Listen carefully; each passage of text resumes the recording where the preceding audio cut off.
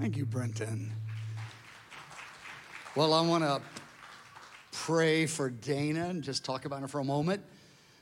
Dana, you've been here and helped us day one. Remember, 21 years ago, May 1999. That's right. That's right. When you were there and our young team, and we started IHOP, and you and Matt got engaged and got married right from day one. And so just give me a thought. 21 years later, you look back, you were 20, so now you're 25 or something. Right. And so when you just look over what's happened in 21 years, just give me a thought. I didn't tell you I was going to ask you this question, but you guys have been exceptionally faithful. Where's Matt at? Matt, just stand up for a minute. Most people know you here. Just for fun, stand up. He's been here the whole time, too, and they got all their little young ones there. And they've given leadership to about 10 different areas.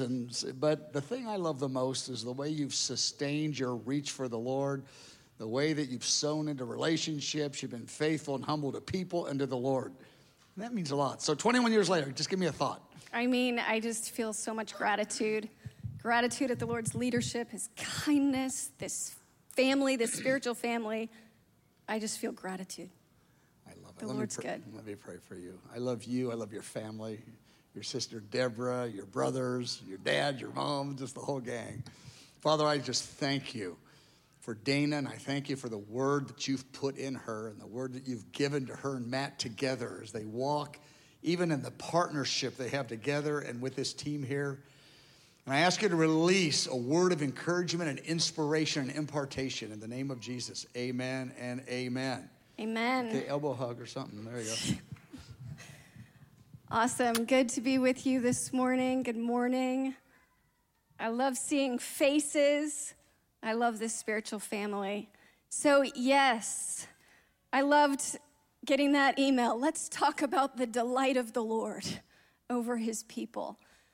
And I said, yes, my heart needs that. Your heart needs that. Lord Jesus, yes. And we need the Lord to speak to us. We need the Lord to help us, to tenderize us. It's an interesting time. We're living in unprecedented times with the global pandemic and the uncertainty economically, just all the things we've been going through in the last weeks and months, the racial conflicts. I don't know about you. I have felt so weak, surprisingly weak. Now, the Lord wasn't surprised. I'm surprised, I think that's part of being disrupted. We get in these moments and circumstances and relationships and all the contributors, and we think maybe ahead of time we're going to be good, right? And I think in my own heart, and I'm sure you all, many could identify, just that sense of, oh, wow, Lord. Wow, I feel my weakness. I feel the trembling. I feel my gaps. I'm so grateful for the last weeks. I'm so grateful for Isaac and Mike and Stuart and how we've had these conversations. And, I found myself weeping over the cross, weeping over my own gaps in the way my eyes opening to lacking in love, and then weeping again over this beautiful spiritual family that we get to walk forward together. And I'm so grateful for the way the Lord's helping us. But I agree. I think that right now the Lord has us in an intentional moment that he wants to do what he does, and he wants to speak straight to the heart. It's when we're vulnerable. It's when we feel raw. It's when we feel exposed. How many feel exposed? I feel exposed. And that's not good for the way I'm wired. I mean, Jesus probably laughs when I say things like this. But when I feel exposed, my natural propensity is to feel that condemnation and just go, you're right. I'm a fraud, I've been found out. And I'm down on myself and critical and, oh God, who do I think I am anyway? And Mike keeps talking about this passage about if you can't run with the footmen, how will you run with the horses? And I'm going, that's me. I can't even keep up with the footmen, And we feel all of those things. And I'm looking at Jesus right now. We all are. And that's the key to this moment. Jesus is looking at each of us right now, and he wants those key conversations that really happen at a depth, at a transformational level, when we are weak and vulnerable and we feel that exposure. They happen so much more profoundly. They touch us so much more profoundly. His words, the words of, I delight in you right now, touch us in a different way. When we're staring straight at our weakness, at our deficiencies, at our lack of love, and maybe we're feeling the surprise of it, maybe we're feeling thrown off by it, maybe we're in the condemnation over it, maybe we're just trying to, fix it, instead of linger in the conversation. That's some of our propensities. Well, let me just fix this. I think I do that too. It's like, as there was the unfolding crisis after crisis. We're just kind of in that right now. It just seems like it's unrelenting. And I have found myself at times when I feel the disruption saying to the Lord, hang on a second. Okay, hang on a second. Let me get this together here. I don't mean to be so disrupted. I don't mean to be so disrupted by the discomfort, disrupted by fear, by anxiety. Lord, just give me a second. And that give me a second is not what the Lord's looking for. I picture Jesus on the other side going, are you done? Are you done with that little thing you're doing there? Are you done with that little traffic in your soul where you're just trying to fix it? No. Come to me. Talk to me. I'm actually disrupting you. I'm not asking you to be not disrupted. I'm asking you to talk to me. I'm asking you to lock eyes with me. I'm asking you to receive from me the very thing you need right now. And that's what always throws me off. And you'd think I'd get it by now. And the Lord's so gracious. He's so kind. In fact, when we're surprised by our weakness, Jesus is saying, yeah, I know, you're just seeing that. You know what? I've seen it all along. This is the you I live with every day. I'm not surprised at all by your gaps, by your weakness. In fact, I'm letting you see what I see so that you'll enter into the conversation, because guess what? We have a glorious future. And I am committed to you, and I am jealous over you, and I have no intention of leaving you where you are. You know what? Those gaps, I've got my eye on them. I'm not thrown off by them. I am going to transform you. I am going to make you radiant. Guess what? I'm going to do Ephesians 5. I'm actually going to do it. I'm going to present to myself a glorious church without spot, without wrinkle, holy and blameless and radiant. I have every intention of doing that. You are mine. And he's looking at us right now and he's saying, look into my eyes. Do you know what I like to speak and what I always speak? Right in the face of weakness and deficiency and lack, I speak, I delight in you. Right here, right now, in your weakness. And I just want to encourage us as a spiritual family. I just want to encourage my own heart. We actually have to receive that. We may have the language, it may be familiar, but individually, each one of us, in our own hearts, in our own places of conversation and prayer with Jesus, we have to apply that truth. We have to abide in it. We have to drink of it. We have to put it in front of our arguments and our accusations and our condemnation, and we have to say, no, this is what's true. Not all those things. This is what's true, until the accusations lose their power. Because this is the truth of who we are. We are that beautiful bride, the inheritance that the Father promised the Son, the inheritance, the glorious possession and precious people that the Son gave his life in death for. He bled holy blood to save us and redeem us and sanctify us and to present us to himself, glorious and radiant. It's who we are. And the Lord wants to remind us of that. It's who we are. And it's not just that we're coming back to these truths. Again, it's that these truths penetrate more than ever when we're raw, when we're exposed. And I think that's part of the Lord's sovereign leadership in this moment, is he's saying, no. I want you disrupted because I'm after the conversation that comes in the disruption. If you'll have it with me, if you'll receive, if you'll take it into your heart. It's like the Lord spoke through the prophet Hosea about Israel.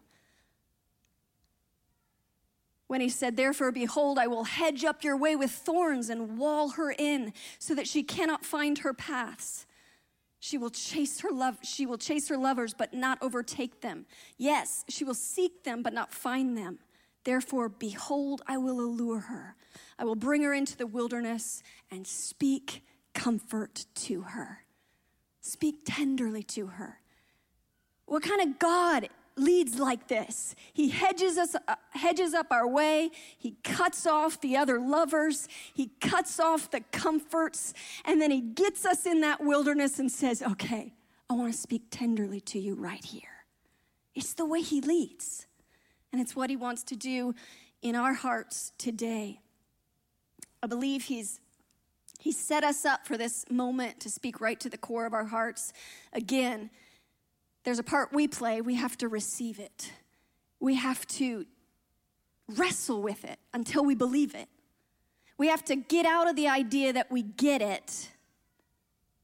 Be willing to admit, I don't know if I really believe you delight in me in the deepest interior of my heart. Because in times of crisis, that's not the first thing on my mind. And so we have to wrestle with it till we believe it. We've been in a time of, in the last 6 weeks or so, it's sober. And this isn't to get us out of the sobriety. But I think there's two things the Lord wants from us in this hour. He wants the sobriety and he wants the sweetness. We need the sobriety. We need the lament. We need to groan over our lack. We need to feel it. We need to hear one another. We need to be able to look at each other in the eyes and confess, I didn't see it. I didn't know. And then we need to weep and groan and lament. But the Lord says, that's not all I want you to do. I want you to carry the lament. I also want you to enter into the sweetness. In Matthew 11, he called it the dance and the dirge, the wedding song, the flute that Jesus played, and the dirge that John the Baptist played. He says, you have to carry that paradox. I want you to do both. But I believe the Lord wants today to wash us with the truth of the wedding song, the truth of the bridegroom who loved us, the truth of who we are as the cherished bride and his delight over us. It's critical. I think sometimes we think of the delight of the Lord as optional. Maybe we think of it as elementary, something that we receive at first, but then we kind of grow up. And, we don't need to apply it with that level of urgency. I don't know about you, but I have found as the years have progressed and the decades, I find it harder, much harder, to sing the truths with all the confidence. I am dark yet lovely, Song of Solomon 1:5. Even in my weakness, he enjoys me. Why? Because of sin, because of dullness, because I'm walking through life and things are breaking all around me and circumstances aren't playing out as I'd had imagined. And not only that, I'm a mess. And I didn't plan on that, you know? I see my own sin. I see my own weakness. And it was one thing to make those bold confessions, as the 20-year-old Mike talked about, you know? I believe it, God. I buy it. But as the years progress, I think it gets harder. This is why Jesus spoke to the church of Ephesus. I have this against you. You left your first love. And we're going, well, what do you expect? Did you see how my life played out? And Jesus goes, no. That's not the issue. I have a grace to keep first love all the way through. I have a grace for every decade of life to have fervent first love, childlike receiving, wholehearted believing, faith that's unhindered. And we go, no, Jesus, you can't be serious. He goes, I'm very serious. In fact, that's the kind of bride I'm returning to. I am not returning to a dull, Laodicean, dead in their sins and their feeling the compromise, and they're distracted in all the other comforts and all the other lovers. I have no intention of returning to a bride like that. So guess what? I'm returning to a bride walking out first love. These truths are not something we're to leave behind. In fact, I would argue we are to wrestle with them all the way through, probably at a deeper and more intentional way than even at first, because it takes more wrestling. It takes wrestling with the accusations. It takes wrestling with the circumstances that played out like we didn't plan, until we come up saying, I still believe. You love me. You're tender with me in my weakness. I don't know why. I don't deserve it. I never did. And the Lord wants us to live in that tenderness. In fact, I believe that's why as his return draws near, he is going to so reveal himself as the bridegroom, because nothing gets to the bottom of our affections and messes us up and opens up that tenderness like the bridegroom. I mean, you can be distant from some of the identities of Jesus, because he puts forth many identities in the Word of God. But when that bridegroom revelation gets in your face, when you know he's the greater Hosea and you are Gomer, and that's your life story, and he saved you even though you were the harlot, and he loves you, and he bought you back when you ran away again and again, and you chased those other lovers, and he's still coming after you, it tenderizes.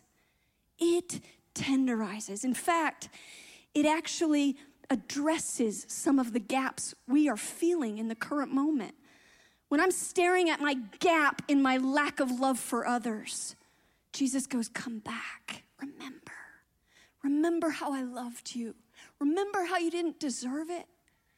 The one who's forgiven much loves much. Come back. Remember, you're Gomer in this story, and I'm the greater Hosea. And I shed holy blood for you because I love you and because I delight in you. It's not just I love you, because that doesn't mess with the heart in the same way. It's I delight in you. I enjoy you, even in your weakness. Even when you're maturing. I know I'm bringing you to Revelation 19. I know I'm bringing you to Revelation 22. I know where the story is going. I will do Ephesians 5. But guess what? When I look at you today, I see you're the one the Father promised me. Right here, right now.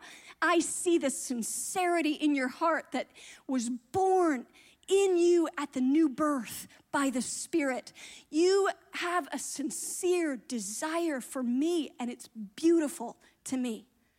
I see your identity as that glorious church made up of all these individuals and made up of every ethnicity, and I see the beauty of who you are today. So right now, when all you feel is your weakness and your lack and you're this and you're that, do you know how I see you? So we got to get into that perspective of Jesus. He delights in us. This is a core foundation to this spiritual family's DNA, this truth of even in my weakness, he enjoys me. He enjoys me. I remember when that truth messed me up for life, really. I was sitting like right back there, probably towards the back in that section, somewhere in there. I'm listening to Song of Solomon, taught by Mike, 20 sessions, Song of Solomon. And I'm going, is this biblical? Really? I mean, this man thinks it is, but is this biblical? He's teaching the Song of Solomon, the ravished heart of God over his people. The passion, the emotion, the tenderness, the delight. And I'm thinking, if that's biblical, this is going to mess me up. This changes everything. I don't know if it's biblical. I'm gonna figure that part out. But if it is, this is gonna mess me up. And over time, it messed me up. It messed me up. It messed with me. God, I'm driving in my car right now, and all I can think about is what you probably want me to be doing and how you're probably disappointed with me and how I'm probably not hitting the mark. But wait a second, wait. That passage, I'm ravished over you. With one look of your eye, with one link of your necklace, every choice, every decision you make, it moves me. And I'm going, wait a second, hold on. There's a possibility that right now, if I lift my voice to you, you're not only not disappointed in me, you're ravished by me. You're moved by me. I can't even, is that true? It started invading all my in-between moments, not just my high moments, but also my low moments, all the moments. There's somebody on the other side of this thing, and he's moved. He's moved by me, even right now, even in my weakness. Is that possible? It messed me up. Another thing that messed me up is Mike would get to a lot of the end of those sessions. And I'm hearing truths that are brand new. They're hitting my ears as brand new. You know, like, whoa, I've never even thought about that before.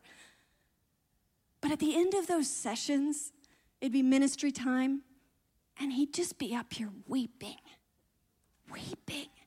He went somewhere else in his heart with Jesus. He was somewhere else. His part was done. He did the message. Now he's just with Jesus. He didn't want to be on the platform in that moment, but he was.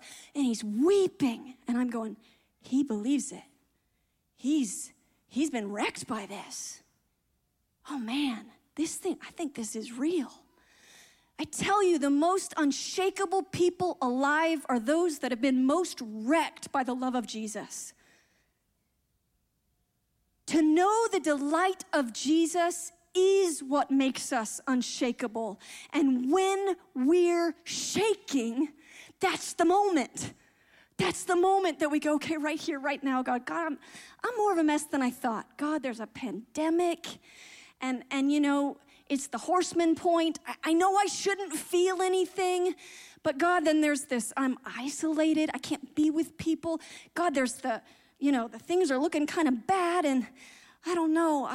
I'm feeling rather shaken. And Jesus says, right.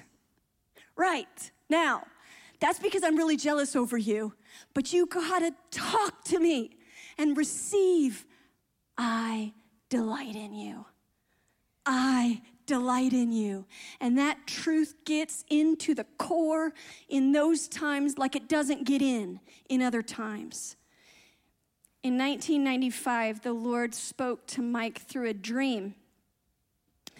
In the dream, Mike was standing in the downtown convention center, and he heard a loud, thunderous voice. It was the voice of the Lord. And the Lord said, declare to them, Hephzibah, for I delight in them.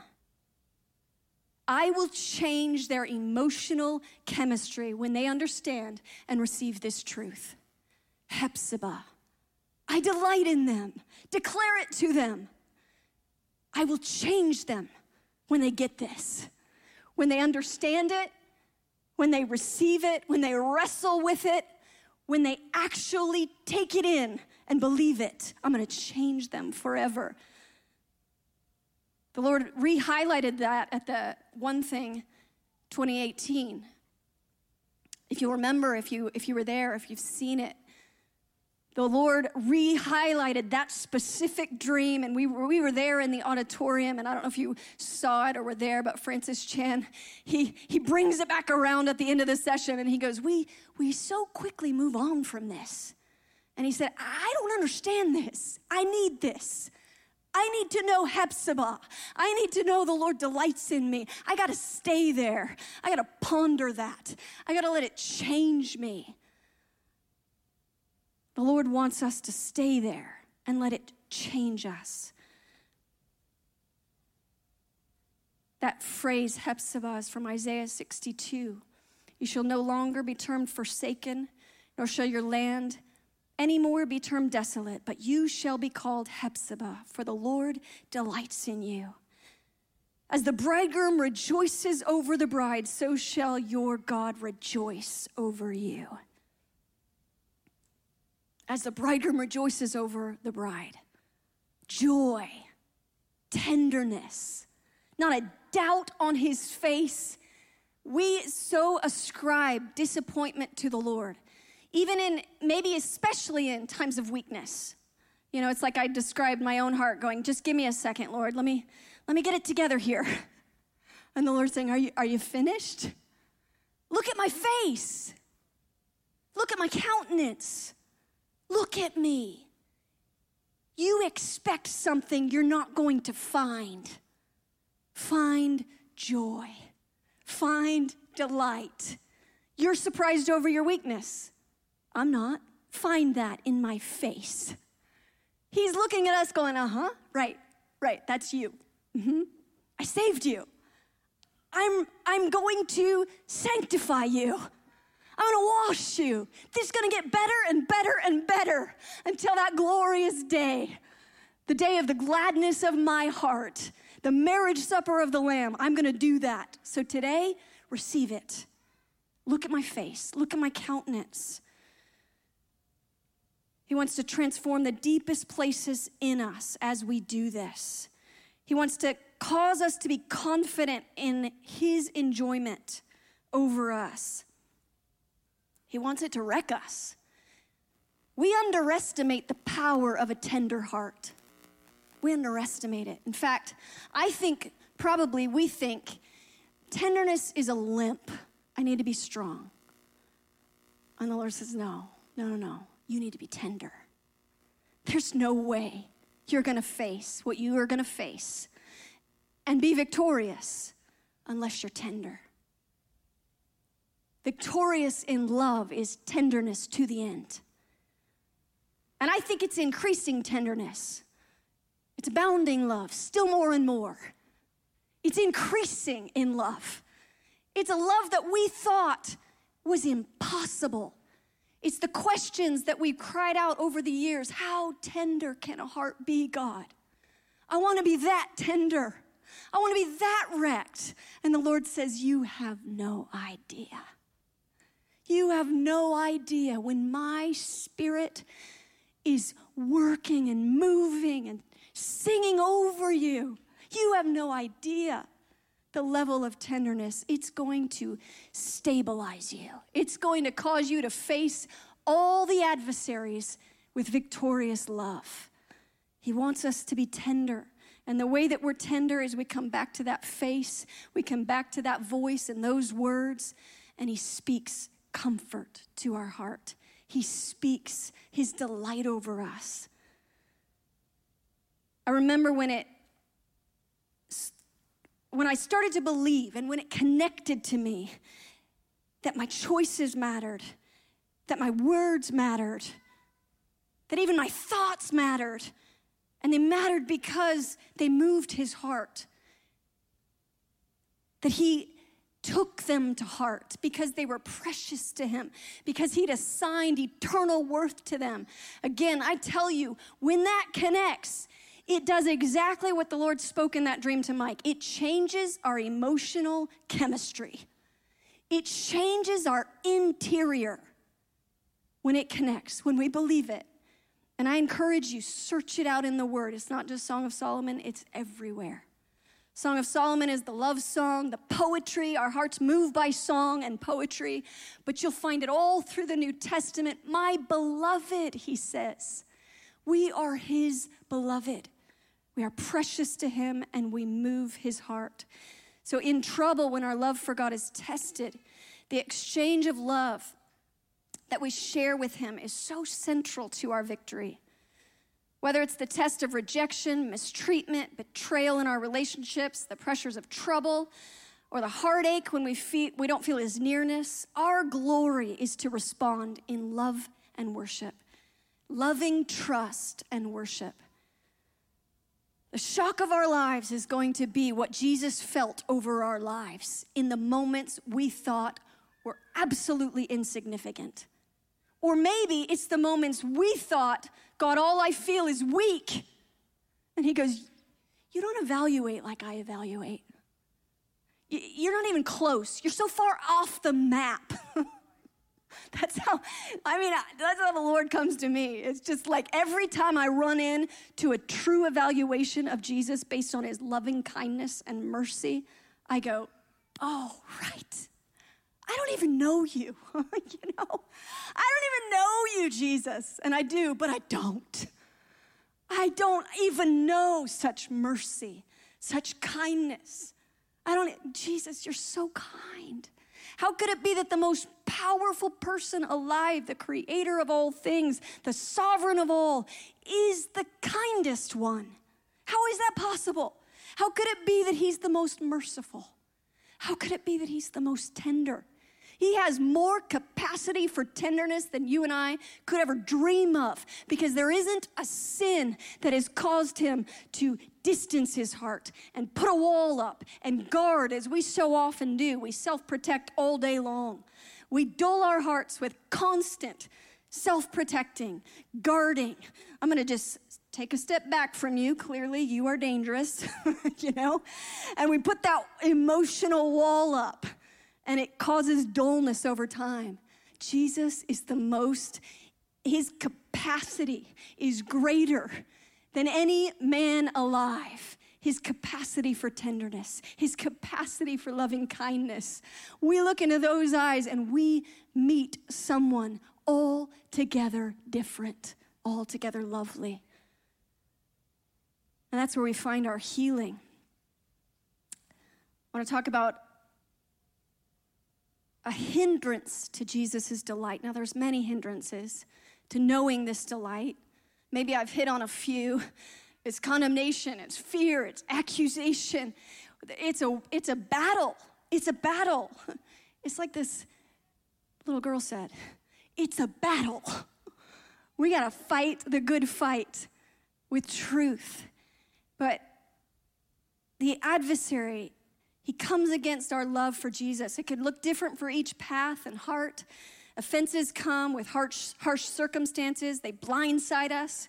We don't understand the way he leads, what he allows, what he doesn't allow. But so often, what happens in those offenses, in all their varying shades, is in the wake of them that Jesus described the love of many growing cold. But so often what happens when we're in those pressures and offenses and all the different varying circumstances that hit us, the problem isn't the circumstances, but the twisting root system of unbelief beneath the circumstance. The problem is what we do with our hearts and Jesus underneath the circumstance. I mean, the Word of God teaches us that all the difficulties and troubles can rail against the soul, and you can have a Paul come up with joy declaring, no, in all these things we are more than conquerors through him who loved us. You can have all the losses add up and multiply, and you can have a John the Baptist proclaiming, let it decrease. I've heard the voice of the bridegroom. My joy is made full, right? That's what the Word of God proclaims to our hearts when we come up with the argument saying, no, God, you didn't see my circumstances. And Jesus says, go look at Paul again. Go look at John. I've got some grace available here. This is not about circumstances. This is about what you're doing with me beneath the circumstances. And so one of the hindrances that happens in our hearts is this peril of unbelief that can happen. It can happen over time. It can happen subtly. We don't even see it creep in. I remember a few years ago, I found myself in this place. I felt like my heart couldn't move like it used to. I felt the Revelation 2 letter to Ephesus. I felt the Jesus, the first love thing. I don't know. You say first love, and all of these qualities come to mind, and it's childlike, and it's believing, and it's wholehearted receiving, and it's passion, and I'm saying, Jesus, something went wrong here. I'm trying to, what's wrong with my heart? It's not working like it used to work, and I don't know what happened. God, you know I've been jealous to keep it. You know I have. The relational tension would come in and I'd go, have that conversation again. It's like, this isn't so much about you and me. It's the fact that if I don't love you well right now, and if I don't deal with this with you right now, my heart's going to shut down. And then I can't love God with all my heart. And that's my dream. So forgive me, but I'm knocking on your door again with Matthew 18 because we got to have this conversation because I really have got to love God with all my heart. And I did all that. Yeah.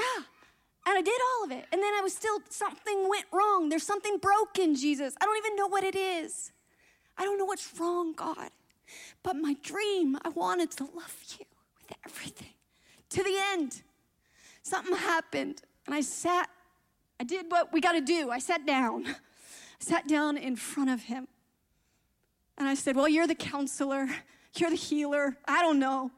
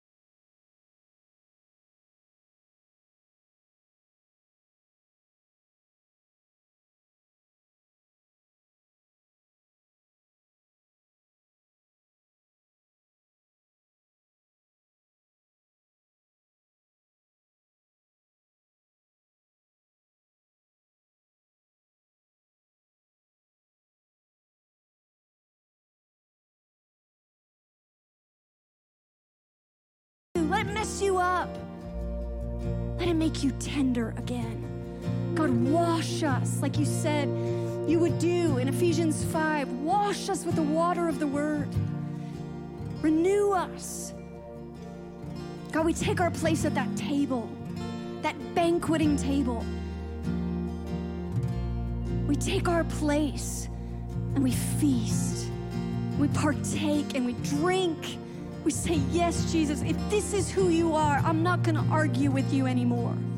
If this is what you want from my heart, I am going to offer it right now.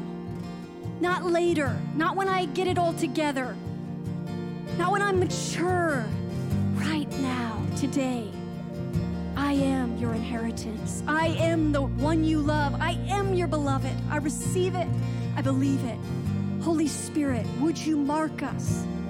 Mark us as individuals. Mark us as a people. Hephzibah, my delight is in you. I am the seal upon your heart. I will cause your heart to burn with a love that many waters cannot quench. The floods of persecution, the floods of trouble, war, whatever you face, it's a love that transcends circumstance. It's a joy that transcends circumstance. I will cause your heart to be alive, to be tender in my love unto the end. We say, yes, Lord, do it, God. Mark us, God. Be the seal upon our hearts. In Jesus' name.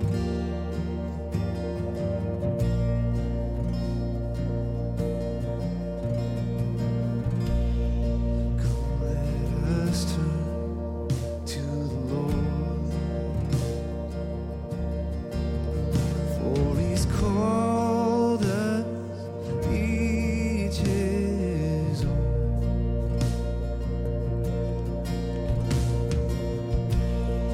Come, let us love, for He said, Let us come and return. you have ravished me, my bride. Do you know what I feel for you? I am yours and you are mine. I am yours. You are mine. Well, this is my bread, it's my soul bound. With all that I am, with all that I have, I will love I will you. love you, oh God. I will love you. So with all of my heart, my soul and my mind, I pour out an offering of worship and cry, I will love you. With all my heart, I will love you. I will love you.